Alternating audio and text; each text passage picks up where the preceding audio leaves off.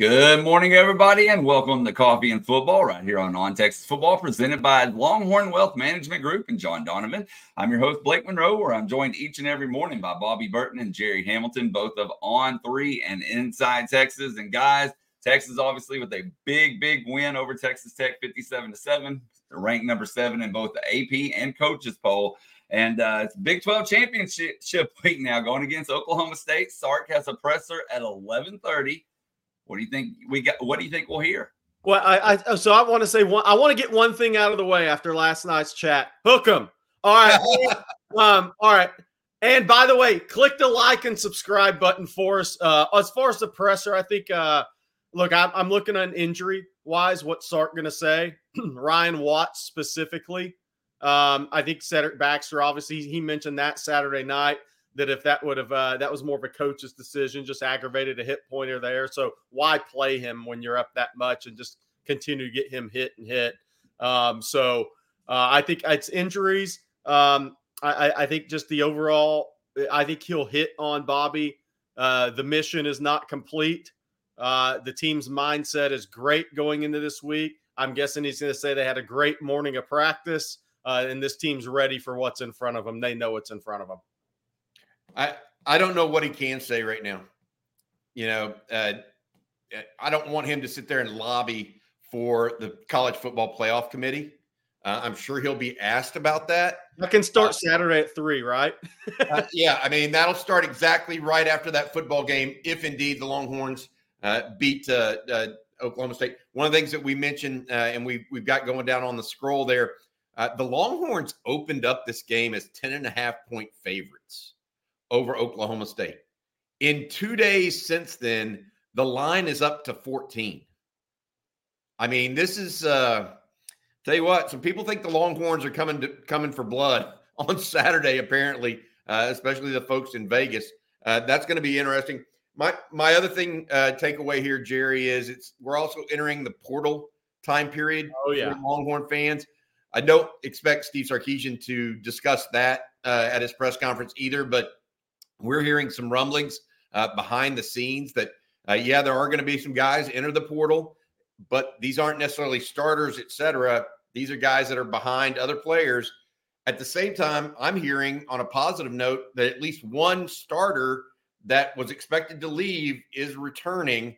I'm not going to announce that player's name right now because I don't want to get, he needs to be able to do that on his own time frame. But he's expected back next year. And so that's going to be a big deal going into the SEC as Texas, Jerry, tries to be a more experienced team. I wrote this morning on Inside Texas. Think about it this way. Texas right now, the Texas defense ranked number 1 in the nation in third down defense, Jerry and Blake. Number 1 in the nation, third down defense. Think back to 2 years ago, okay, when Texas couldn't stop a soul on third down. In the entire second half of games, okay? Did you think Texas would ever, with this same coaching staff, not a single coach has changed on the defensive side of the ball in 2 years, okay? It shows that it's the Jimmies and the Joes, not the X's and the O's. Better players mean whatever. It shows development matters. Continuity and coaching matters. Experience matters. Recruiting matters. I mean, Anthony Hill and Manny Muhammad made big plays on Friday night. All of it matters. And I think that you look at that, my opinion right now is Texas is hitting, at least on its defense, on all cylinders. The offense, yes, they kicked 5 field goals, but they got down there to kick 5 field goals too. So I feel like Longhorns are playing a pretty good brand of football right now. The win at Iowa State looks even more impressive now that Iowa State went on the road and beat Kansas State last week or on Saturday. So that's I'm all over the place this morning talking about various pieces of information and news I want to pass on. One last thought I had on that about that Iowa State win. This is why you have to take care of your own business and win your way in, because if Texas would have lost to Texas Tech, Iowa State won, Oklahoma won, Oklahoma State won, Texas would have been left out of the Big 12 championship if the Longhorns didn't win. That's why you take care of your own business. And hats off to those guys because they did that on Friday night. 57-7 is a throttling in every sense of the word. And if Texas fans like that press coverage against Tech Friday, I think you're going to see it again Saturday because there's a couple of similarities with Texas Tech and Oklahoma State outside of Oklahoma State being 9-3 and having Mike Gundy. The outside receivers for Oklahoma State are not vertical threat guys. So you can press those guys and not feel like you're going to give up a home run behind you. The difference is Presley is a slot receiver, 76 catches for about 750 yards, where Miles Price was hurt last week. And then the same thing, Oklahoma State offensive line, good offensive line, not maybe the level of their really good teams. So I think you can press them on the outside. You can attack that offensive line. They're going to be a downhill pull to power run game against you. So I think there's some similarities there in personnel with Oklahoma State and Texas Tech as far as the outside receivers. So I think you're going to see a bunch of press man and a very aggressive defensive game plan Saturday at 11 a.m. in Dallas. All right, guys, before we move on and talk about a couple other things, Bobby, one thing I wanted you to explain to everybody, you kind of teased it last week, is the 12 days of Christmas that we're doing right here on Coffee and Football and on Texas Football. I'm going to toss it over to you and let you take that away. Yeah, absolutely. So it is Christmas season, guys, and it is that time of year. And what we're doing right now is something called the 12 Days of Christmas. Each and every day for the next 12 days of Coffee and Football, I'm going to be just putting some products up. You guys know that I wear a lot of Texas hats, Texas gear. The other guys do as well. Well, it's coming from these different vendors. I wanted to, make sure you know about it. We're not getting any percentage back off of this stuff, so I don't mind saying this. 12 Days of Christmas. This one's homefieldapparel.com. You get 15% off your first order with code ONTexas23. That's ONTexas23. 23. I have that shirt there on the left myself, the one that has the Texas with the Bevo on it. Big fan of this group. They've been with us from the very start of football season. And we know that Black Friday and, I don't know that guys are necessarily all about Black Friday and all that stuff, but I think the people that watch this show may be a little bit into watching or buying some Texas gear. Anyways, our listeners here get an exclusive deal using code ONTexas23. ONTexas23 gets you 15% off your first order. We all know you're wearing UT gear, so if you're in need of a refresh or want something for Christmas, I really think you should check out Home Field Apparel. Their designs are super unique, and a lot of thought goes into each concept. There's really nothing else on the market like what Home Field is doing. You can find them at homefieldapparel.com. And again, use code ONTexas for 15% off of your first order. That's homefieldapparel.com. We've been with them since the start of the season. We appreciate their sponsorship of On Texas Football. All right, guys, before we get to the next segment here and have a little discussion, I do want to read one thing real quick, or two things, actually. UT Boy at the Super Chat. Thank you, UT Boy. He says, thank you, Jerry Hamilton. Welcome home. Hook 'em, family. Hey, UT Boy, let me say this, Blake, unless you need to keep going. We're going to be back at Terry Black's on Friday. Most people that came out, UT Boy was there, a couple other people. If you're coming into town on Friday for the game, or if you just want to hang out with us, Jerry and I will be at Terry Black's Barbecue over in downtown Dallas. They have a great setup, great barbecue, and we will be there starting at 3 o'clock. We're actually going to be there setting up around 2:30. Feel free to come out, hang out before the game on Saturday if you're coming into Dallas. Love to see you guys. All right, guys. And then the other one I wanted to read real quick from King Me. He says, fun fact for Bobby, the game was 43-7 when Bush ran back an interception for 43 yards to go up by 43. Bush wears number 43. Man, that is some serious thinking right there. Yeah, congrats to King Me on all that.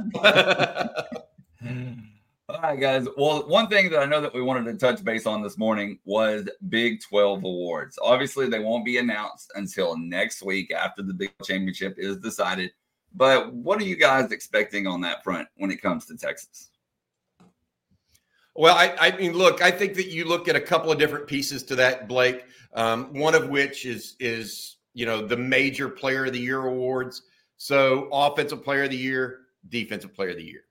I think the offensive player of the year goes to either Ollie Gordon at Oklahoma State or Dylan Gabriel at OU.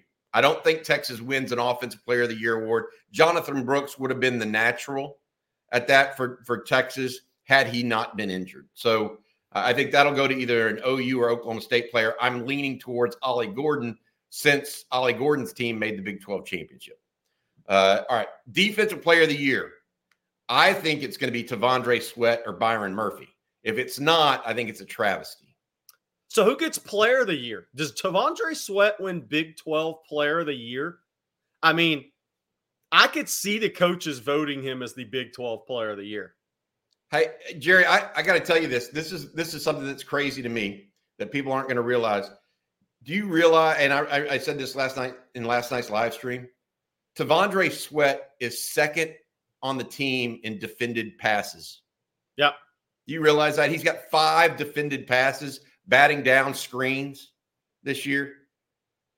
He's just been all over the place. I think Byron Murphy has 5 sacks on the year. I think I know people are talking about Tavondre Sweat because he's such a physical anomaly, but Byron Murphy has played just as well. And here's the thing about Byron Murphy. He plays over the ball, and he occupies 2 blockers, and Tavondre Sweat is there to eat. And by the way, I can't imagine how big Tavondre Sweat's chain's going to be if he wins the Big 12 player of the year overall. Man, that thing's going to get twice the size it is now. He's going to add a second link. Yes. The other award that I think Texas should be up for is newcomer of the year in the conference. I think Adonai Mitchell, with 9 touchdowns on the season, will likely be named the newcomer of the year. Obviously, that also includes freshmen and transfers, but I can't think of another player in the Big 12 that should be up for that. I also believe that Anthony Hill is a good bet to be defensive newcomer of the year. Yeah. Or defensive freshman of the year, whatever they want to call that. So we can talk about that, all of those things. Of course, Big 12 all conference teams as well. The Longhorns just should have a litter of players on those 2 and 3 deep all conference teams come Thursday. Hey, here's an interesting comment. Speaking of awards, I know this is national and obviously not conference, but Trooper Green says Bert Auburn for the Lou Groza Award. As a former kicker, he has been awesome, and credit to Lance and Ryan as well for figuring out the snap and hold issues. I mean, he's been money. Broke the single season record for UT. That's an understatement that he's been money. I mean, 19 of 19. When he stood up there and hit that 54-yarder, I was thinking to myself, Jerry, I was like, okay, this is the one where he's going to miss it. Right? This is going to snap the streak. Sark basically, I thought Sark wants the streak to be broken for even putting him out there in that situation. He just wants to get the monkey off his back. Nah, he just stepped up and nailed it. So I agree. I don't think the issue with the Lou Groza, guys, and y'all tell me, is it deals so much with season-long percentage goals and all this other stuff. You don't necessarily win the Lou Groza if you've missed 5 kicks all year. Like Alabama's guy has missed 2 kicks all year. What is he, 17 of 19? Those kind of stats somewhere along the way probably get it. Even though 19 in a row, I don't think anybody in the country's hit 19 in a row other than Bert Auburn at this point. Yeah, super impressive, no doubt about it. A question here from Jason. He says, how much does the Texas hate affect the Big 12 awards? I don't think it will. This is coaches voting. Look, and that's why I think Tavondre Sweat's going to actually win the Big 12 Player of the Year. Because do you think Kansas State's going to vote for him? You think Kleiman's going to vote for him? Matt Campbell's going to vote for him? I think this guy made too many impactful plays and took away – in really game-changing plays at times and the 4th down stops. I think he's going to get about every vote from the Big 12 head coaches for the player of the year in the Big 12. Maybe not Oklahoma. Venables might not be able to stomach that one, but I think everybody else might vote for him. Yeah. All right, guys. Well, let's move on. Obviously, college football playoff rankings come out on Tuesday, but there's already a huge conversation here in the chat Burt Reynolds Jr. says, how big of a bind is the college football playoff committee in if we win, FSU beats Louisville in a nail-biter, Oregon wins, and Bama beats Georgia? I think the first thing is, and I've said this before, they have the ultimate get-out-of-jail-free card this year. So last year, the 4-team playoff. Next year, there's 12. We don't have to worry about this. So they do have a get-out-of-jail-free card of sorts. But Bobby and Blake, I think that there's going to be tremendous pressure. I'm so interested to see where Ohio State is in Tuesday's the next release of the college football playoff rankings. If Ohio State is in front of Texas and Alabama, that's going to be interesting to me. And I'm not saying they will be, and I'm not saying they should be. But if they are, then it gets interesting to me what this committee is going to do. And I'm not saying Ohio State would get in the playoff and not winning the conference championship, because this is not the year that happens.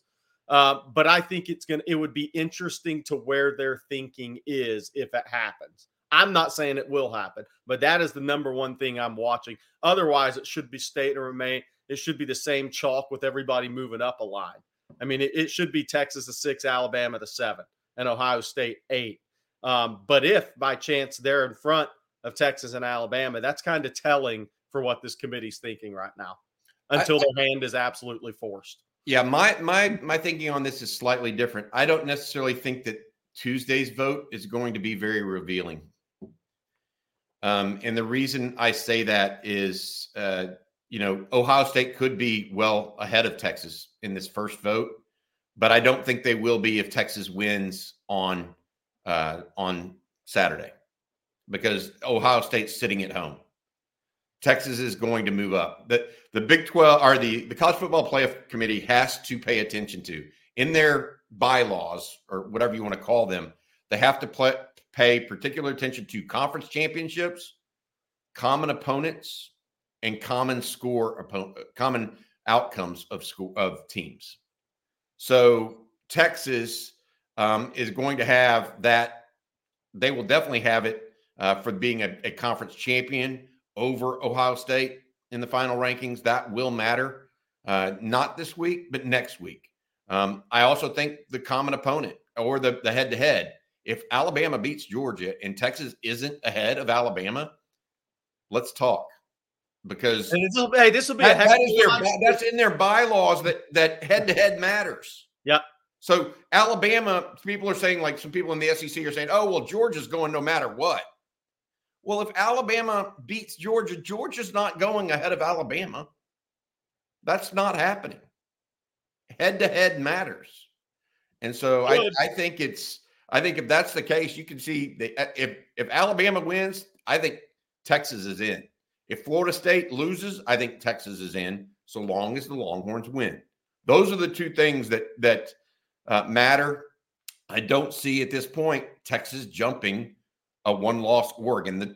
They've already made their bed on this. The committee has already said that's the way they're going with this. And they play an undefeated opponent, not a 3-loss opponent this week. Right, exactly. And so I think Oregon being ranked 7 in that first poll was revealing, because they were going to build their resume after that first poll. Their big games were after that first poll. So that was a tough one for Texas out of the gate, because that was telling to what the committee was really thinking at that time, considering Texas had beaten Bama and had a much tougher strength of schedule at the time. So lots of chat about Oregon and FSU in the chat. Obviously, Shadow Bearded says Texas and Oregon now have a common opponent played. We'll see if that jumps us on Tuesday. But they're doing a Tuesday ranking and then Sunday after the championship games, correct? Yes, they're announced. So Tuesday tomorrow is, I think, around 6:30. Is that right, Jerry? Is the CFP ranking. But then Sunday, the following day after the Saturday games, they're announcing it at 11 a.m. 4 NFL games. So we'll know by 11 a.m. Sunday whether or not Texas and whoever else is in the college football playoff at this time. Hey, Blake, I need to say thank you and want to say thank you to our sponsor. That's John Donovan, president of the Longhorn Wealth Management Group.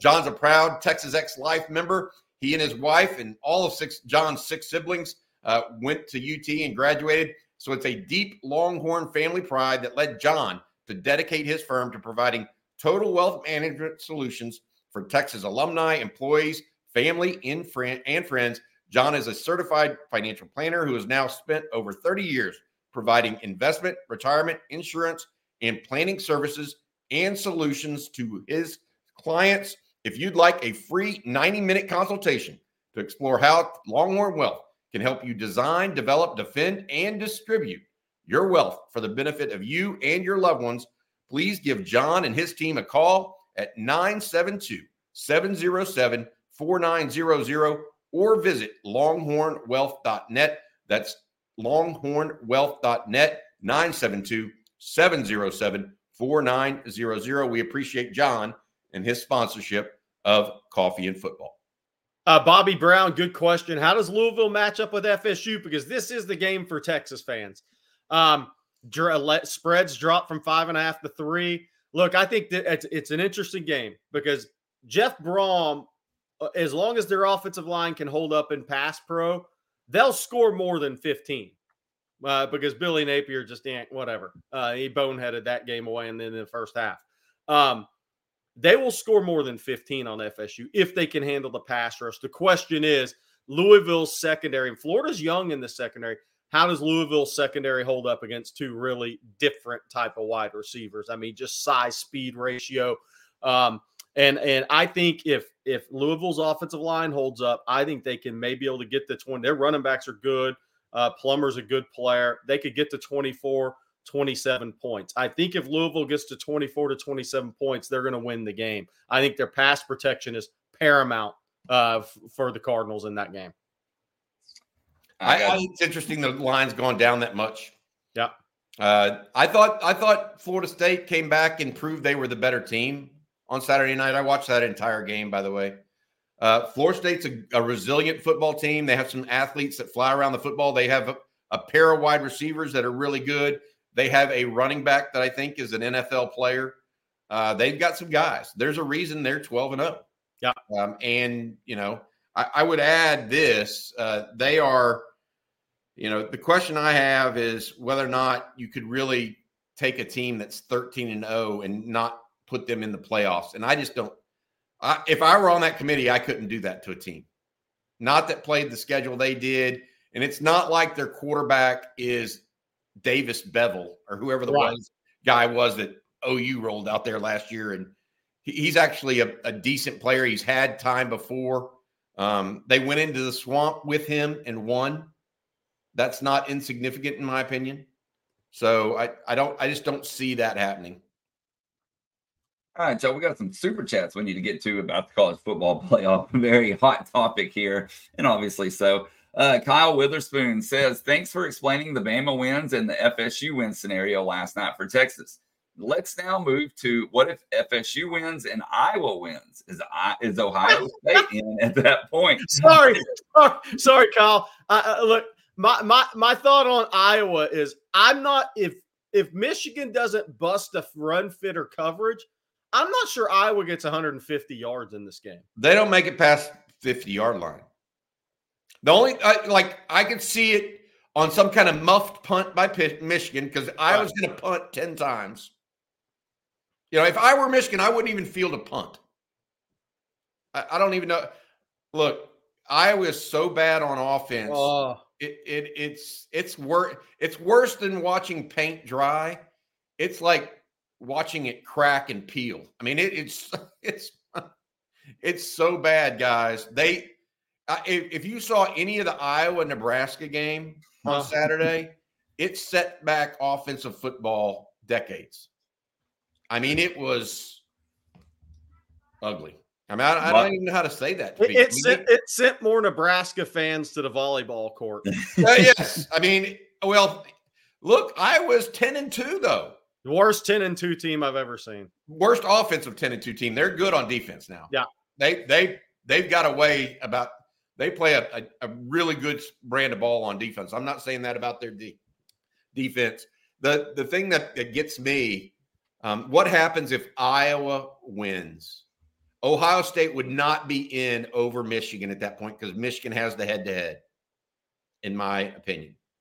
Okay? And it doesn't mean that two Big Ten teams therefore get in either.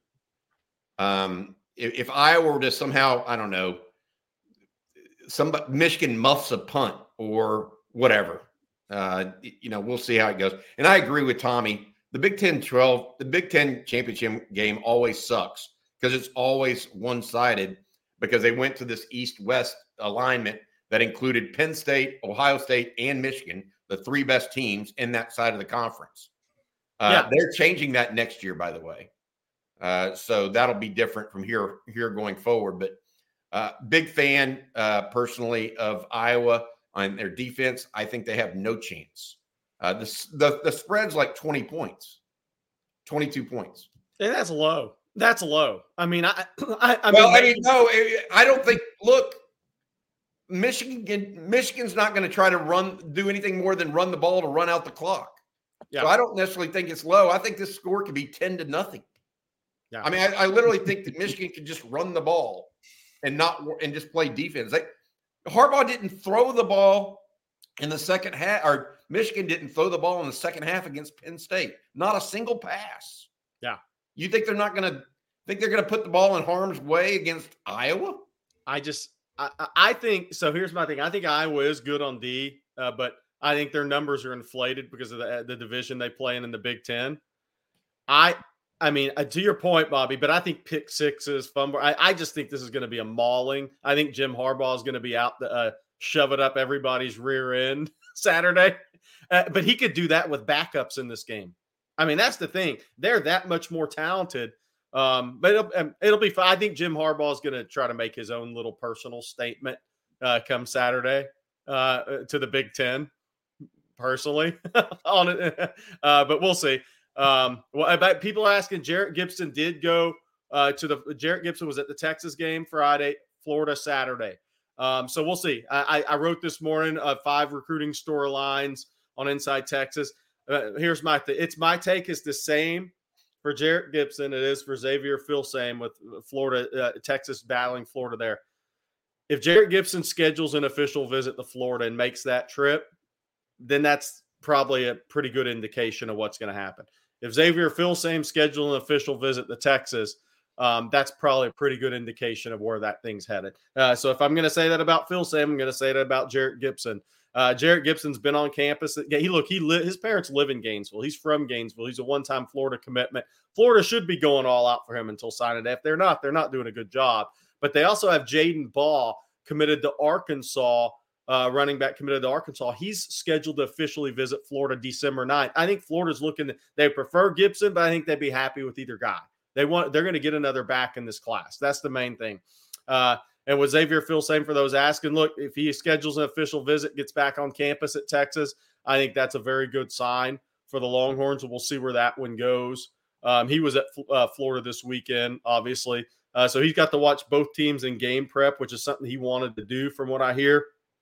So we'll see which direction that goes. Obviously, if he gets back on campus at Texas, they probably need to get his mom on campus. She lives in Orlando. Dad lives in McKinney. The dad and him came down for the unofficial visit last week. We want to thank Mike Gosnell for the super chat there about Jarrett Gibson. And guys, going back to the college football playoff, we have another super chat real quick. This one from David Smith. Thank you, David. He says Texas played 8 bowl eligible teams. Oregon played 5. Does this matter? Apparently not. Yeah. I mean, strength of schedule is supposed to matter, but apparently not is the bottom line. Apparently not. And here's another thing. You could be talking about strength of schedule and only be talking about the top 2 or 3 teams you played.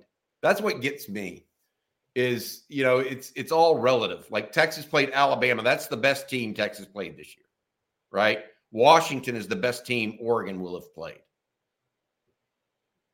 I don't know, and I would add this: if if Alabama were to win the SEC, then Texas's best win would be better than Oregon's best win because Alabama would be ranked ahead of Washington at that point in time, in my opinion. All right, we'll do one more on the college football playoff, Bobby. This one is for you, and it is from UT Boy. He says, Bobby, do you think the committee has already showed Texas what they think about us? Absolutely. Yeah. Somewhat. Yeah. Like, I think that what hurt Texas is when the committee first came out, they were coming off that loss to Oklahoma, and they didn't have convincing win the very next week or the 2 weeks hence against Houston. Then they played a nondescript BYU team, and then beat K-State with a backup quarterback. Texas has been an afterthought. They just kind of put Texas down below because they didn't have all the momentum right when those started. Texas, though, in the last 2 games has come out and played really strong, in my opinion. So we'll see how that goes. But here's the reality, though. Whether Texas is ahead of Oregon or not doesn't even matter anymore. I mean, it doesn't matter to me anymore. This is going to come down to FSU winning or losing Saturday to me. Saturday night. Texas and Bama. But, I mean, look, either Oregon or Washington's getting in. The winner of that game is going to get in the playoff. So it almost doesn't even matter if Oregon is 6 and Texas is 7, or if they flip-flop right now. If Oregon beats Washington Saturday and avenges that loss and they win the Pac-12, they're going to get in the playoff because they just beat one of the undefeated teams. So it really, to me, is going to come down to the FSU game. Look, I mean, I think Georgia will beat Alabama. I know that, I just think Georgia's going to force Jalen Milroe to make throws that nor him or Alabama wants him to make in that game. They're the one team that has the ability to do that. So we'll see what happens there. But yeah, I just think this is coming down to the FSU game, guys. All right, y'all. Well, we got one more super chat about the college football playoff. This one from AB Cap 33. Hope I'm saying that right. He says, honestly, do y'all think missing the college football playoff would be better long term? As Bobby shakes his head, no. Chip on shoulder plus improvement year in versus potential embarrassing loss like TCU. I would say this. I don't think Texas would have an embarrassing loss in a college football playoff. I think they're a much better equipped team than TCU. And I do think Georgia is not this year what they were the last 2 years. They don't have that type of experience and talent level on defense. They're very talented, but they're a different team. So I don't see Texas having an embarrassing loss. It's always better to get in the playoff if you're a blue blood, especially where Sarkisian's at in his program build. For a TCU, that was you knew that was pretty much their only shot. And it did set them back, but I think Texas will play with anybody if they get in the playoff. TCU is going to return to mean. I mean, that's the issue is Texas needs to not let this be something. Look, the amount of PR, brand recognition, recognition from future recruits, parents, everybody across the country will know who's in the college football playoff. That is tangentially related to college football. You will know who is in the 14 playoff. You want your brand, Texas, and the Longhorn logo to be one of those 4 teams because the amount of exposure you get. Yes. I mean, think about it. Every bowl game that ESPN does will they'll have ads within that program about the 14 college playoff. And Texas will be, I mean, the amount of exposure you get from being in there is amazing. So I absolutely want Texas to make the playoffs if at all possible. There's no, I don't know that it's going to happen, but that's what we want. Absolutely. Blake, you're muted, buddy. My bad. You're watching Coffee and Football presented by Longhorn Wealth Management Group. Guys, we're going to turn the page on the playoffs there for a little bit and get to some of these super chats. Archmania, thank you, Arch. He said, if you were Sweat and Murphy's agent, would you really recommend them playing in the Senior Bowl? Yeah. I will say why. That is a proving ground of sorts for those guys. Byron Murphy is not a first-round draft pick right now. And Sweat's a fringe one. Yeah.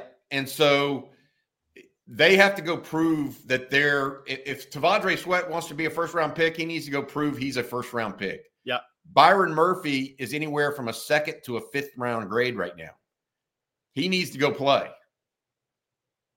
So I would absolutely do it. Otherwise, you can just leave it to the whims, I guess, and If you believe in yourself, go play. If you don't believe in yourself, or you think you've already got it in the bag, neither one of those guys have. I mean, Tavondre does not have a first-round grade in the bag right now. Many people think he should, but he only had one great season at Texas. Yep. Let's talk about that, because he was a little bit late coming to the party. Byron Murphy has been more consistent, but he needs to see if he can play against NFL offensive linemen on a consistent basis, because he doesn't see that necessarily in the Big 12. That's the other thing. That's the big thing. The Big 12 is not full of NFL draft picks on the offensive line. These guys, this is a huge week for those guys in Mobile to go out and in the practices as much as the game, and go out and prove it. I mean, and the other thing for Byron Murphy is, what if he doesn't play over the ball in that game? If they move him to more of a 3 tech in that game, he may really shine in a game like that. All right, we have another question, another super chat here. This one from Antonio Harris. Thank you, Antonio. He says, Jerry, Bobby, Blake, do you think that Catalan is coming back? From the looks on Bevo Boulevard, Murphy had an interest in the game, and it showed this weekend. Hook on. Murphy had an interest in the game. What does that mean? Malik Murphy? I'm not sure. Or Byron Murphy? We'll circle back to that one. He answered when he clarified. But what about Catalan? I don't know that Catalan's coming back. He did not walk in the graduation ceremony on senior night. He and Isaiah Nayor, neither one did so.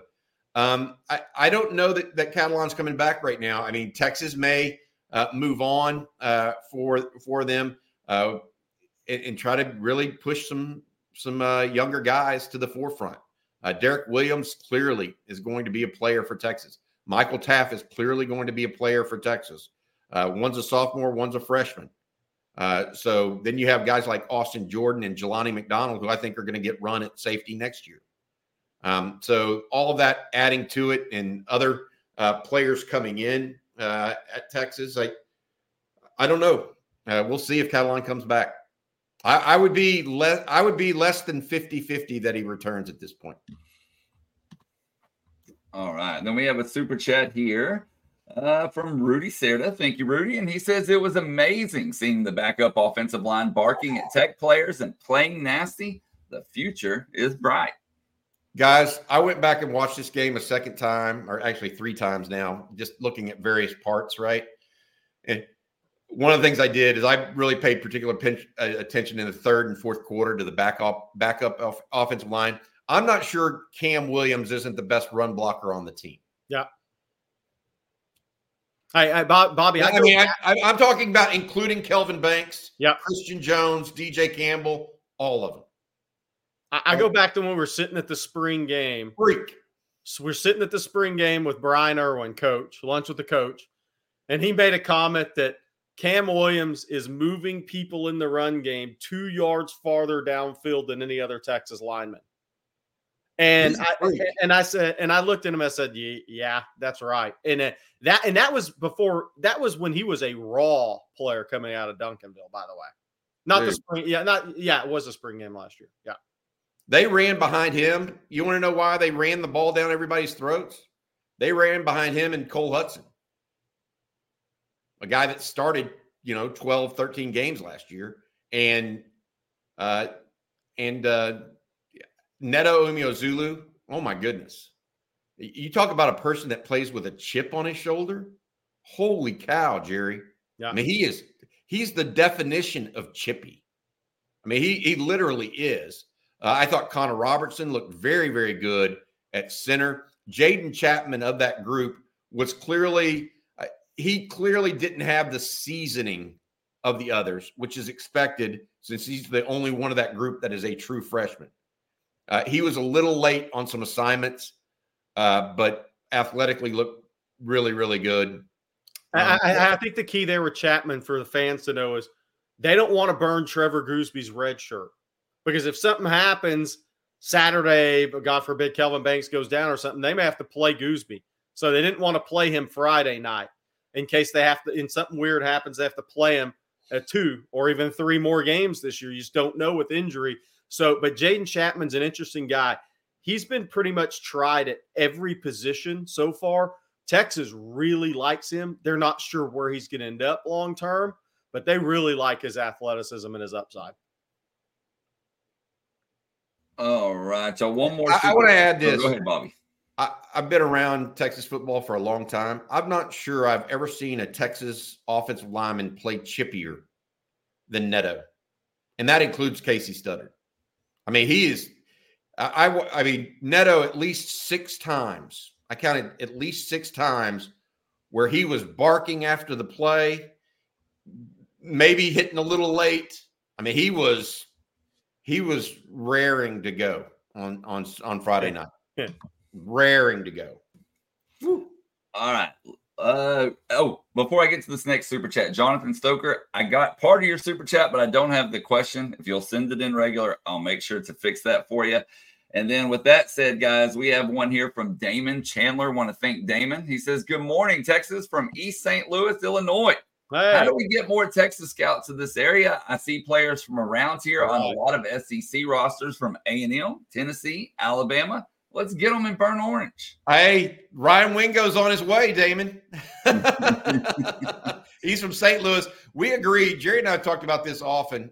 Texas needs to take basically a semicircle, in our opinion, and go from basically Phoenix to Denver, Kansas City, over to St. Louis, and then come back down this side of New Orleans. Maybe add in Mississippi now that they're so close, and make that kind of a halo of where they recruit a lot. Now, of course, they're going to go into Georgia and Florida because of the sheer number of prospects and quality there. But I agree. Through the years, Texas has not done as much in St. Louis or Kansas City even as they could. There's not a ton of prospects there, but there's some. And Ryan Wingo is one of them. And I think that Texas fans are going to really like him. So. Well, that question mentioned A&M, and that's one thing that we have not talked about today. Obviously, there's a lot of coaching changes going on. Even one of the NFLs, the Panthers, just now fired their head coach while we were talking a second ago. But what's y'all's take on the coaching carousel right now when it comes to college football? I think obviously Elko, he landed in College Station last night. The guy that caught Mike Stoops' wedding bouquet is officially in College Station now. I actually think the OC hire, if it's true, it's the guy from Missouri. That would actually be a pretty sound hire for them. Kellen Moore's brother, who played wide receiver at Boise, up and coming coach. I think it's interesting after that. I think U of H, I think Gary Patterson is in play there.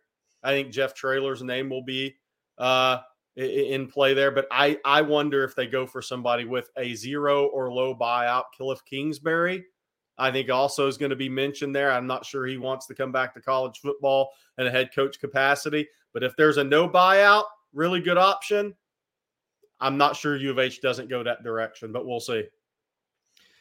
That's a good point. Why are these teams paying buyouts? Because I guess it's because it's the norm. But look, I mean, you can get if it seems to me that picking college coaches is basically a 50-50 proposition.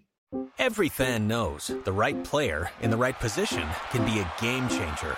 Put LifeLock between your identity and identity thieves to monitor and alert you to threats you could miss.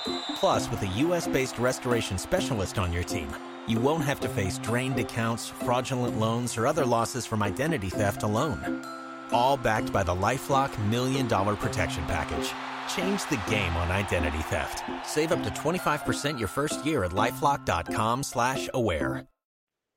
I mean, how good you think a guy's going to be. What's that? Less than that if you hire a search firm. Yeah, just do it yourself and don't waste $250. Yeah, but it's I understand why they go that route because that's the market dictates it, and guys like Jimmy Sexton, the agent, dictates it. I mean, think about Jimmy Sexton. He's on one end of how much money has Jimmy Sexton personally made off of Texas A&M? Oh, gosh. Not only does he represent Jimbo Fisher, he represents Mike Elko. I mean, anyways, bygones be gone. I don't begrudge a man that at all. But my point is, I don't understand the whole buyout process. unless it's somebody that you absolutely want to keep, not somebody you're giving an opportunity to, right? All right, a couple other things I want to say. Not only is that job open, you mentioned Houston. Baylor last night or yesterday afternoon, Jerry, decided to stick with Dave Aranda. Aranda 3-9 this season. Did not look like they could. I mean, I got to be honest. They looked horrible almost all season long. For what you saw of them, they were mostly on ESPN Plus streaming. But apparently he's going to retake play calling duties on defense, retain his defensive coordinator in the process, and then also change up his offensive coordinator. Jeff Grimes is expected to be released there. And furthermore, Baylor, as an athletic department, said they're going to focus more on NIL going forward. So they've been left in the dust in that regard, perhaps to their detriment. Not only has Texas A&M, even Texas Tech and TCU, as well as SMU, been in that regard. Baylor kind of lagged behind everybody there. People are asking if Riley Leonard will follow Elko to A&M. I would say it's about Riley Leonard. One, he could go pro and be drafted probably in the top 2 rounds. 2, he committed to David Cutcliffe coming out of high school. So I'd be very surprised if that happened. Well, why would he follow Elko, who's a defensive coach? Now he could. Connor Wegman's plenty good though, if he's healthy. Max Johnson, by the way, put his name in the portal. I don't know if people saw that, but the left-handed quarterback that was at A&M, had transferred from LSU, he put his name in the portal. Why that's interesting to me, Jerry, is his brother. Stud tight end. Yeah, really good tight end for the Aggies. I wonder if he goes in the portal as well, because if he does, and Texas needs a tight end, that might be a guy. I don't know if he's going to put it in, but something to watch down the line. All right, so we got another super chat we need to get to. Roy Womack, want to thank Roy. He says, was it Tech just being horrible, or did it seem like the offense ran better the more Keelan, Jaden, and Whittington got involved? I think Texas Tech is really bad on defense, and without Jalen Hutchings, a couple of linebackers, they're bad on defense. Once Jalen Hutchings wasn't in that game, that line started to move for a reason. People knew that Texas Tech could not stop the Texas run game without Jalen Hutchings when they couldn't stop UCF the week before with Jalen Hutchings before he got hurt. Tech's not a good defense. That certainly helped. I think Texas wore them down as the game moved along there. So obviously in those situations in the second half, there's going to be bigger holes for the run game, worn down, not good and injured defense. When the game's out of hand, obviously they're not going to try to work to populate the football to that same level they would if the game was not in doubt. So that helped Texas, of course, in the second half of that game. But at the same time, Texas offensive line played really well, and the depth in that offensive line really showed up late in that game. Then we have a question here from Ski-Breck. Ski-Breck says, I know it's been discussed on the other On Texas football shows, but can we hit the Your Mark Lubbock video at DKR with a minute left in the game? That's legendary troll status. Bobby, you're laughing. I'm going to let you take this one. I love it. I don't know if Chris Del Conte approved that or somebody else did, but my hat's off to them. They deserve it. I mean, look, Texas usually presents itself with a lot of class. I mean, Brett Yormark did the thing that you can't do. Joey McGuire did the thing that you can't do. Look, I know Joey McGuire is probably a good guy. I want to say that. I don't think Brett Yormark necessarily is. I think he's just a hired gun. Joey McGuire started talking about breaking their will and stuff like that in front of cameras. You don't say that in front of cameras. That's something that's private. Look, that's my take on that, and they get whatever's coming to them. 57-7. I would have preferred it be freaking 107-7. I have no, and I wish Brett Yormark could have seen it and looked at it and said, this is what we lost. Hopefully he did, because he probably doesn't care. Actually, I mean, he doesn't care about college football. That's what the Big 12 got. And that's what pisses me off about some of these conference commissioners. They're just executives. They don't care about college sports. They don't some of the guys that the NCAA has had as presidents, they don't actually give a crap about the actual sport. They're just administrators. Well, what happens when you get that? You get nonsensical rules governed by academics, not necessarily. I don't have a problem with academics per se, but if they don't care about the sport, how are they actually shepherding it and guiding it to the right place forward? That's what pisses me off. And Brett Yormark's just indicative of that whole group. Hey, somebody asked about high school football playoffs, Blake. Yeah. Duncanville, Westfield, coming up December 1st, 7 p.m. North Crowley, who's very, very good. Best football prospect in the state, in my opinion, is the sophomore offensive tackle at North Crowley. And that's saying something if he keeps going. The junior quarterback there committed to TCU's dynamic, a really good thrower in the high school level too, but can really move. North Crowley plays Allen. I like North Crowley. North Shore rematch. We're talking 6A 1 D1 North Shore Tascasita rematch coming up. North Shore spanked them and sent them home the first go around. Nate Kibble, obviously Texas commitment for Tascasita. I like North Shore there. Lake Travis and Westlake. In the real My House is Bigger Than Your House. And you can see My House from Your House game coming up here on Saturday at 2 p.m. Oh man, that's gonna have a lot of Big 12 championship tickets are going to be available because of that game. So that's one. A Carthage huge win over Pleasant Grove, 34-31. That was my game to watch last week.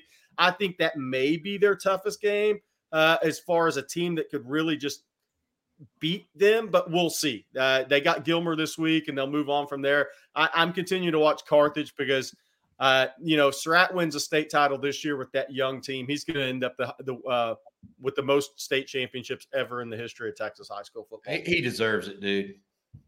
That guy, yeah. The great thing about him is he's done it at other schools too, Jerry. He was at Texas High when he was an assistant, and I think just a good coach, bottom line. All right, guys. Somebody's asking if I know Coach Clint Hartman. I do, from when I met Coach Hartman when he was at Clear Springs years ago. Great dude, funny guy. Here's a question that's kind of just me chuckle. Terrell Hennigan says, stupid question. Do y'all miss the BCS? Where it would just be 1v2? Not really. Mm-hmm. I want this to go to 16, not 12. That would be ideal. Hey, how about this? How about if they keep it at 12? What are the chances you see a secondary NIT like 12 teams? I think that'll be interesting long term to see if anything like that pops up in college football. That is interesting. Never even thought about that. We have a question here from Archmania. Are we catching our best momentum of the year at the most opportune time? I believe this team is different than prior to Iowa State. I think they're healthier. They're healthier, and I think they're more focused, Jerry. We talked with Rod about this. Admittedly, after the OU game, it seemed like there was a lull. They played unfocused. They didn't play all the way through some games. They let things slip. Ever since they got out of TCU in Fort Worth by the skin of their teeth, and Adonai Mitchell made that catch, I think we've seen a different Texas football team. That is my opinion. They have asserted themselves on defense like never before against both Iowa State and Tech. They asserted themselves. Offense has been more productive, fewer 3-and-outs, fewer, go for broke plays from Steve Sarkisian, instead just moving the ball and trying to win. I think the last two games have been highly, highly focused for the Longhorns. And if they can keep that focus going, and that focus lulled. It lulled against Houston. It lulled against Kansas State in the second half, against TCU in the second half. They keep that focus and mental toughness going forward. This team can play with anybody in the country. I firmly believe that.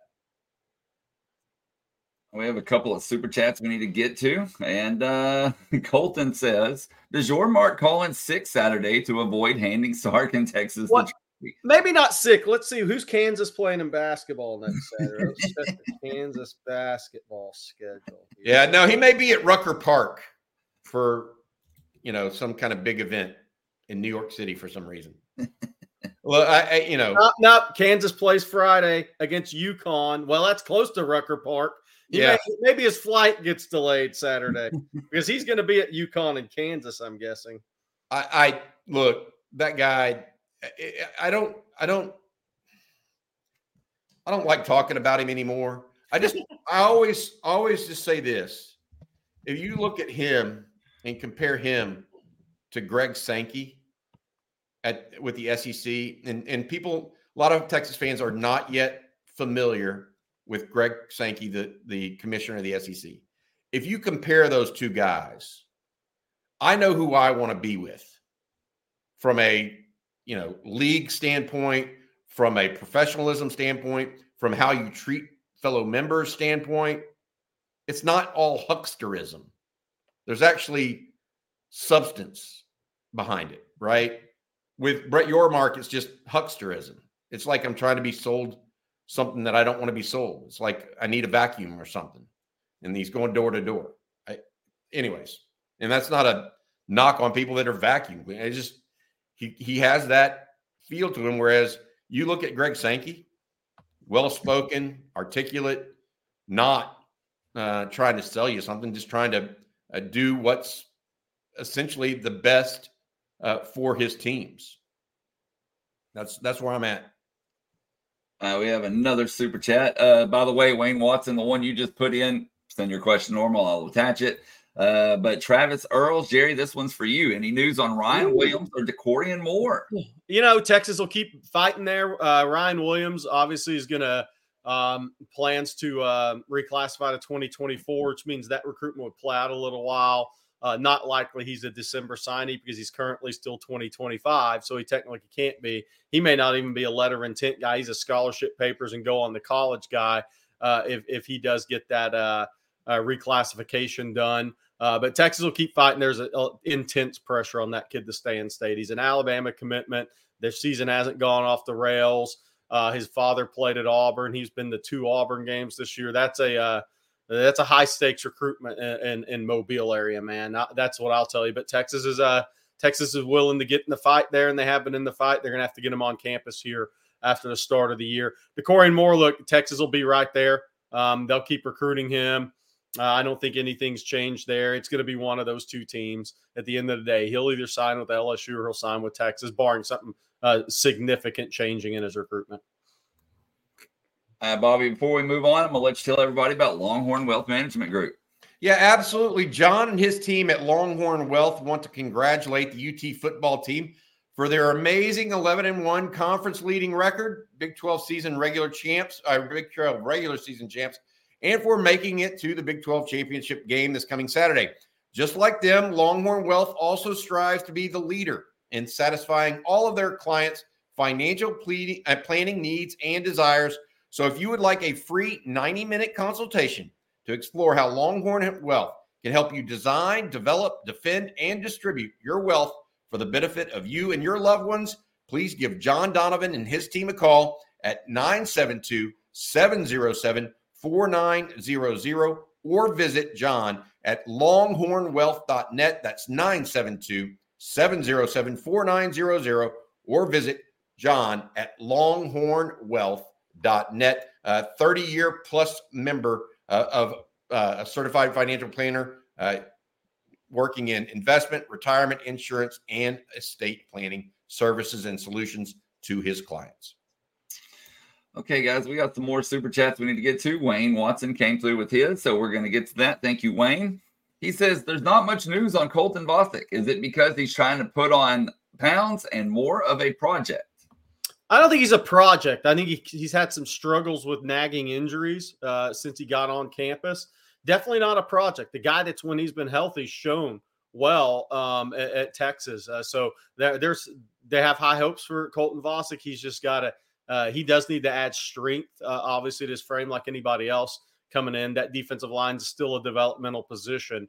But no, Texas likes Colton Bosick a lot. It's more just getting healthy and continuing to build that frame. And then this next super chat, guys, is going to be about some other teams, actually. Fresh Prince 512. Thank you, Fresh. He says, assuming Florida State wins, what would happen if Bama blows out Georgia and we blow out Oklahoma State? Could the SEC be left out completely?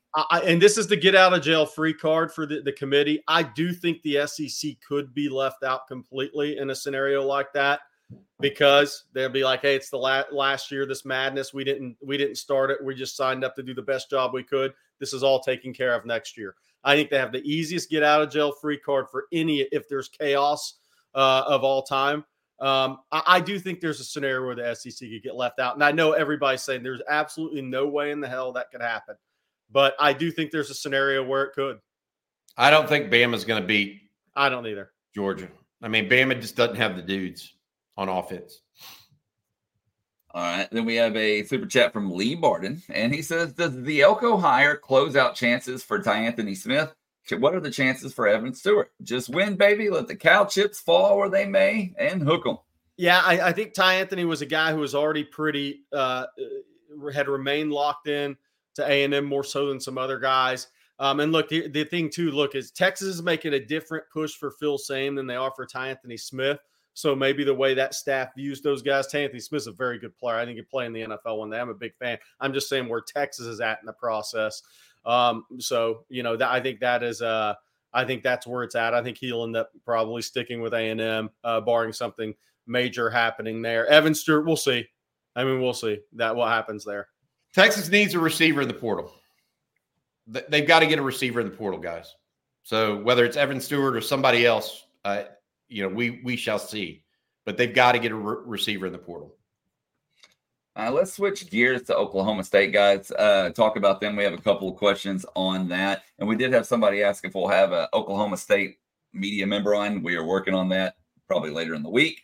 But Joel McWaters preaches sometimes, says, will we see more of Red on Saturday? He doesn't run angry. He runs Darth Vader, Mike Tyson level hate. Like how much OU students hate books. That's a good comparison. Yeah, I mean, we'll see. I think the game, where the game's at, will dictate that. The health of Cedric Baxter will dictate that. The one thing that Cedric Baxter, Jaden Blue have going for them is they're really good out of the backfield too. Sticky hands in the passing game. And I actually think that's going to be part of the game plan against Oklahoma State Saturday. And add to you, Jerry, on that, they also have more experience picking up blitzes. Jaden Blue and CJ Baxter. That's going to be important as long as the game is close. That will be why Savion Red does not see much action, more so than actually his actual ability at this point. They can't allow a free run at Quinn Ewers in this game. And then Bobby Brown wants to know about Oklahoma State and their injuries. Yeah, they're going to be a little bit of a beat-up team. One of their offensive linemen went down, but I think it was just re-injuring an elbow. Ollie Gordon's not 100%. Bobby called it similar to Xavier Worthy. He limps off the field half the time, but he comes back, and then Ollie runs with authority.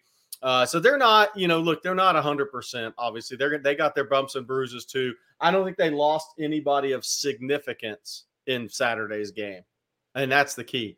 They didn't lose anybody that is we'll see what Mike Gundy has to say, but it didn't look like watching the game they lost anybody that should be considered a guy, okay, he's definitely out for the game on Saturday, unless I totally missed it.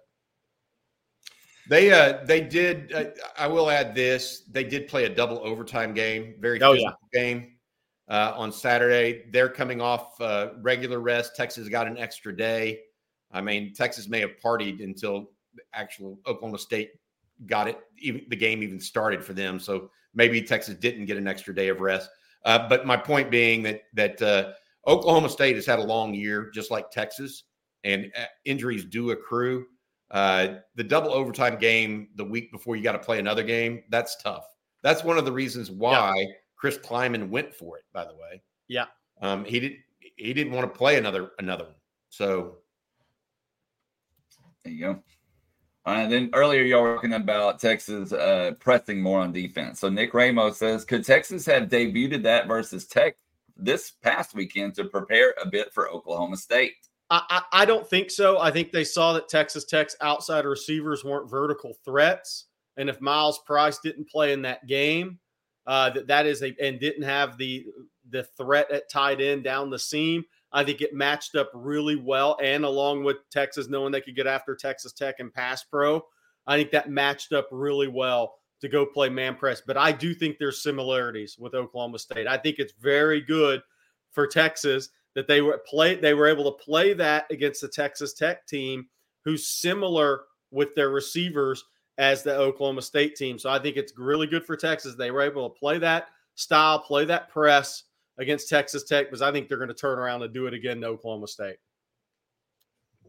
And while we're talking about the Texas secondary, Ian wants to know, does anyone else think that this was a coming out party for Muhammad and the DB's complete game? I will say this. I didn't feel like they missed Ryan Watts. Does that mean it was a coming out party? I don't know. That was a whale of an interception by Manny Muhammad, for sure. Rod Babers described it, and I think he has a good way of doing that. There are guys that shadow people, and there are guys that play the ball. Manny Muhammad plays the ball. He's like a Nathan Vasher type. He plays the ball, not necessarily just the man. Certain corners that can do that have a chance to be really special and get a lot of picks along the way. Terrence Brooks, by the way, his third interception of the year. Yeah. He's quietly lead. I mean, I think they have three people with 3 interceptions this year right now. Jaron Thompson, Terrence Brooks, and Michael Taft. Let's see, guys. This next question, you mentioned Watts, Bobby, so let's touch on that for a minute. Bobby Brown wants to know if there's any news on him returning, and at the same time, Tommy wants to know about Alfred Collins returning. All right, I'm going to say this because we've had about 1,000 people join since we started off, and we started with this topic. So these are all good wraparound topics. Number one is Steve Sarkisian goes to the podium today at 11:30 for his press conference. We'll likely get an update of sorts from Ryan Watts. I think everything came back negative from my understanding as far as physical structure issues with his neck. It was just a stinger. He should be ready so long as he's been medically cleared because it wasn't lower body related or anything like that. As far as players coming back, Alfred Collins, chief among them, the defensive lineman, who's been invited to play in some games, postseason games. I have not heard anything definitive that way. I will say this. I know of at least 3 guys that are contemplating returning to the Longhorns next year. That could actually go ahead and leave, go pro, grad transfer, whatever they want to do. I know of at least one of them at this point that has decided to return. I'm going to let that player, and we're going to let that player announce on his own terms his decision. But there is some good news in that regard for Texas as they go into the SEC, because you don't want an inexperienced team going on the road 4 or 5 games a year next year. So I feel like there's something, a level to that that needs to be discussed. But right now, no clear definitive word on Alfred Collins. There you go. All right, Jesse Ullman. He says, if we made it into the playoffs and Ewers shows out, do you think he still comes back? Jerry, you want to take that, or you want me to? I was told he's still coming back as of right now. You know, that's a hypothetical that if that happens and maybe he ups his ante, I don't know. I mean, I guess that's when I said I was told at least 90%. Maybe that's the number. Maybe that's the 10% chance that he goes. Yeah, I think that's correct. Okay, guys, this next one here from Albert. And Albert says, do you all think that Neto can beat out Hayden Conner for the other guard spot next year? If Hayden Conner's still playing left guard, we'll see what happens. I'm not sure he is. Yeah, I mean, Hayden Conner could be moving to right tackle just to give a left tackle, and he could end up becoming the Swiss Army knife of the offensive line. And while we're talking about the offensive line next year, Kelly also followed that up with, do you expect the offensive line to be dominant next season? Dominant in the SEC, probably not. Better and more a better offensive line continuing to grow under Flood, yes. But dominant in the SEC as an offensive line means you're lining up against 2 or 3 NFL guys most weeks and just dominating those guys. I don't think that's going to be the case. They don't exist. Yeah. Dominant offensive lines in the SEC don't exist. Great offensive lines exist, but they're still not dominant. Like Alabama had one of the best offensive lines you're ever going to see. I think four first-round picks and an All-American center that didn't get picked. They still, as good as they were, they had games they didn't rush for 100. I mean, you guys got to realize it's a different animal in that conference from the perspective of the rush defense. They're more physical up front. It's just different. You can be a great offensive line in the SEC and not be able to run the ball some weeks.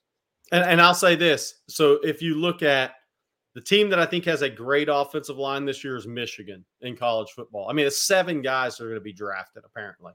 I don't think Texas next year will be as good as Michigan this year. I think that's what I would say. And Michigan won't be able to run the ball against Georgia if they play Georgia. Not the way they've been running the ball against Penn State and Ohio State, et cetera. Georgia is more talented. Alabama's more talented up front, just a little bit. I mean, Ohio State and Penn State have NFL players across the board.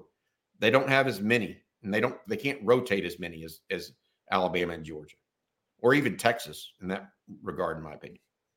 Man, lots of questions coming in about next year, obviously from the excitement of this year. But Ski Break, while we're on this subject, says, how does this year's offensive line compare to next year's? Do you think it'll be better, worse, same? Obviously, we discussed the dominant part of it, but what do y'all think?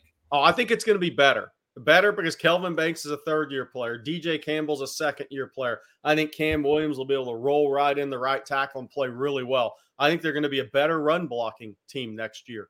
So I think some of those younger guys are growing up. I mean, think about Trevor Gooseby redshirting as a redshirt freshman and what he's going to look like. Jaden Chapman as a redshirt freshman, what he's going to look like.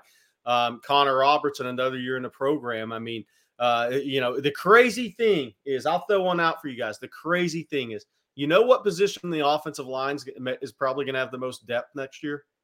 Center.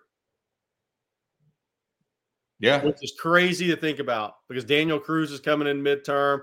Connor Robertson, Cole Hudson. What if Jake Majors comes back, right? I mean, depth at center at Texas. I haven't been able to say that. There were a lot of times where people said, we just got to get somebody over 280 pounds out there. We discussed the offensive line next year. Terrell Hennigan, though, he wants to know, do you think Jaden Blue locked up the backup job for next season? I don't know that anything's locked up at running back. I mean, look, Jaden Blue could end up being the starter next year. You just don't know. I mean, he could be third string depending on how Christian Clark looks.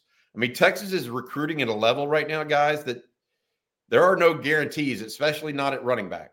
Yep. I mean, I'll just be honest. I mean, they start bringing guys that they think are special at these positions. It's like Derek Williams jumped B.J. Allen in a heartbeat at safety. You just don't know. As good as Jaden Blue looked. Somebody asked about Peyton Kirkland. He had a pretty significant knee injury during the season this year, and he has a pretty long runway in front of him. I do think he's a transfer candidate, but there are 24 guys that are transfer candidates right now. Right. I mean, 24 guys aren't transferring. And he's a guy with an injury that he may not even be able to play next year. So what value do you have in the portal? Probably not much. Yeah.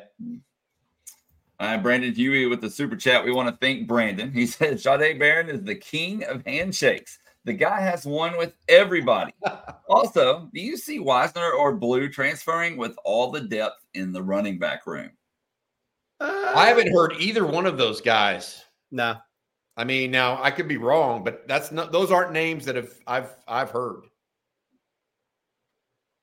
Yeah. I mean, I would think, and we're speculating here, but I would think you would be closer to seeing blue or red. I want to say this. I mean, if somebody, we're not even talking about Jonathan Brooks potentially coming back. That's what I'm saying. I mean, that's the thing is that I think you'd be more likely to see a blue or red hop in the portal versus a Wisner. Because Wisner, he's too good. He's valuable special teams. I mean, Texas really, really likes him. Not that they don't like the other guys, but if Brooks is returning, then one of those guys that's a year older expecting to have more time next year would be your ones that might look. And while we're on the subject of Wisner, guys, Tedapare1 says, how about Arch Manning with those DeSoto boys, Trey Wisner and Jonte Cook this past weekend? True. That's good. That's a good – I didn't even think about that. I told y'all earlier in this chat or in this live stream that I went back and watched the third and fourth quarter with particular attention on offense, especially, and they have some young guys on offense that just can do some things. Arch Manning is chief among them, but I'm telling you, Cam Williams as a blocker, he blots out a side of a ball. He literally is as good a run blocker as I've seen in a Texas uniform. He's better than Leonard Davis was. He's quicker than Leonard. Same size, if not bigger. And that's, you talk about high praise. I'm talking about a backup offensive lineman. Jonte Cook looked terrific on the little stop route he had at the chains, made something into it, 17-yard reception. Trey Wisner, he's interesting, Jerry, in that he looks like he can get skinny in the hole. Yeah. You know what I mean? Jamal Charles did that. And that's what reminded me of Jamal, that plus the little burst that he has. Obviously, he doesn't have the long speed that Jamal had, but he's still pretty fast. Yeah. Somebody's asking who would return kickoffs next year. Watch out for Ryan Niblett. Yes. Great call, Jerry. Great call. Ryan Niblett and most likely either Savion Red or DeAndre Moore. Yeah. That's it today. All right, guys, we're going to do 2 more questions before we wrap it up here. Archmania says, how pumped are y'all for next year's schedule? I'm juiced up to see some new venues with new fans in the stands. No, it's awesome. Just think about, like, we've had that question, who are you going to miss in the Big 12? I didn't even say a team, nobody. I will miss I'll miss watching Mike Gundy on a week-to-week basis. Not that I won't check in, but it's different because I think the guy's done an amazing job at Oklahoma State. I don't think you could stick 6 coaches in the Stillwater at that time and they'd have done what he did. I think he's done a great job there. Just think about Georgia and Florida coming to Austin next year. Georgia fans are coming to Austin next year. I think they won 44 of their last 45 games headed into Saturday. Florida coming in the Austin next year. I don't know if Billy Napier will be on that flight at that time, but Florida's coming to Austin next year. And think about the venues you have in the future. This is the most exciting time for a Texas fan. It's not just football and baseball. Think about the venues you have if you travel with the baseball team. There is so much in this conference. I can tell you from living down in Florida, just doing this job nationally, being at all those places, there is, I'm not just playing off the term, but there's a little something different in the SEC, guys. The Texas fans are going to absolutely love the road games in the SEC. I'll say this, On Texas Football will be on the road next year, including the game at Michigan. So get ready for some tailgates and some fun because we're going to be there. It is a different type of deal. There's more, I don't want to say camaraderie, but there's more of a social element to football in the SEC than there is in the Big 12 overall. And so people build their time around it more frequently. We talked about this last night, Jerry. The one team I'm going to miss in the Big 12 is not like, I don't even know if I'll watch Tech, Oklahoma State, TCU, Baylor, Houston. I won't even watch a game of theirs next year, most likely. Just thinking about it. Because unless they're in the national conversation, there's just really no reason to. The one team that I'll always keep an eye on, I think, is actually Kansas State, because there's an element there that I like about how they play. Blue collar, some walk-ons mixed in with some guys that weren't necessarily thought of as highly. So I have some, I don't know why, but I have some respect for that program. And I'll check on them and Chris Kleiman every so often. And then piggybacking off that last question, Brandon says, what would you all consider a good record in our introductory year to the SEC? 8-4. 9-3. 8-4 would be a good record for me. I don't expect Texas to have as good a year this year. If they're losing Sweat, Murphy, those are probably your 2 best players overall. Then you lose Worthy, your best player on offense, probably. we'll see. Adonai Mitchell has been huge this year. Touchdown leader at receiver. We have a super chat we have to hit on real quick. UT Boy says, who is Jonte? Thank you, UT Boy, for he sent that in when we were talking about the DeSoto boys. Hope he gets a touchdown in Arlington this week. Welcome home. That's what I hope. All right, guys, before we get out of here, we've had a ton of questions, a lot of new people joining us since the beginning of this broadcast. Jerry, a lot of those have been about Jared Gibson and Phil Same. Can you kind of just run that down one more time for everybody? Yeah, and please, everybody, hit the subscribe button and the like button there as well. That helps us. But, yeah, Jared Gibson was at Florida again. He was at Texas Friday, Florida Saturday. Gators Online of our On3 network caught up with him. And he didn't want to do an interview, but asked if he might make an official visit to Florida. He said it's possible. So nothing locked in. Florida has Jaden Baugh, running back committed to Arkansas, scheduled to officially visit December 8th weekend. So if we see Jared Gibson scheduling an official visit to Florida, that probably won't be great news for Texas because he's already been there 3 times unofficially. Why do you need to go back and take an official, even though you live in Gainesville? Xavier Phil same thing. Flip the script though. If he schedules an official visit to Texas, Florida fans will know that's not good news for them in this recruitment. He's already been on campus once unofficially with his father. Then he was at Florida this weekend for the game. So if he turns around and schedules an official visit to Texas, even if it's a midweek visit, that means they're going to Texas one more time, and that's generally not going to be a good sign for Florida in this recruitment. So I would say the same thing about both of those. But Xavier Phil Same was at Florida over the weekend. And we'll see if those guys end up on those campuses once again. 26 days, I believe, until National Signing Day, by the way, or 24. Not much longer. All right, Jeff Rosner, you put in a super chat before I kick it over to Bobby to tell everybody. If you'll send that in regular, we will get that attached and get to it before we get out of here. Bobby, obviously, Sark with the press conference at 11:30 today, so I know you guys will be hitting on that. What all can everybody expect later today on Texas Football? Yeah, I'm sitting down with Brian Irwin, the coach, for lunch with the coach. That should be fun this afternoon. Jerry and Rod are going to come back with Talking Ball this afternoon or this evening for folks as well. We've got a bunch of stuff planned this whole week. Hopefully, Blake, we get Donald Hawkins on to talk a little football this week, the former Longhorn offensive lineman. One of the things we wanted to talk about at some point is just how good the Texas offensive line has played over the last several weeks, because they've been a real consistent force. And Donald is now a offensive line guru of sorts. And so we bringing him in to talk with him a little bit, the former Longhorn.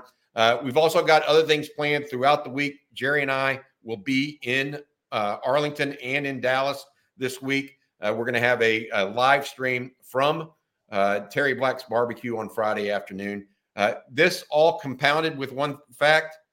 It is getting to be recruiting season. Jerry's already written an article this morning about it. If you're not a subscriber right now to Inside Texas, you need to be one. Make sure you visit InsideTexas.com. Use promo code OTFIT23, $1 for 2 months. That's $1 for 2 months if you use the code OTFIT23. Hey, and look, everybody's been asking. There's no read today, but the Lawnmower 5.0 is always here. Next week it's back, but the Lawnmower 5.0 is always here. All right, guys, before we get out of here, Jeff Rosner came through with his super chat, and it is a loaded question. So he's gonna ask this: is the secondary press coverage something to make the defense more effective? Points on field goals is something Sark is good with and puts a lot of pressure on the other team. What are your thoughts? I agree. I think that they needed to show something different to people. I will say this. I think that by them lining up in press coverage, it shocked Texas Tech on Friday night. Utterly shocked them. They were prepared for 15 different things. They were not prepared for Texas to line up and play press against their wide receivers at all. That was, if you wanted to, and to bring 5 and 6 man pressure almost every time, where they blitz 60% of the time. That's anti-Pete Kwiatkowski. All right. That is not what he does, but they lined up and did that. And it It shocked him, I thought. Hey, to that point, you know what Mike Gundy's going to do if he sees it? Wide receiver screens. Oh, yeah. That'll be the next. That'll be what Gundy tries to hit Texas with. Watching Texas Tech said, okay, my guys can't run past them either.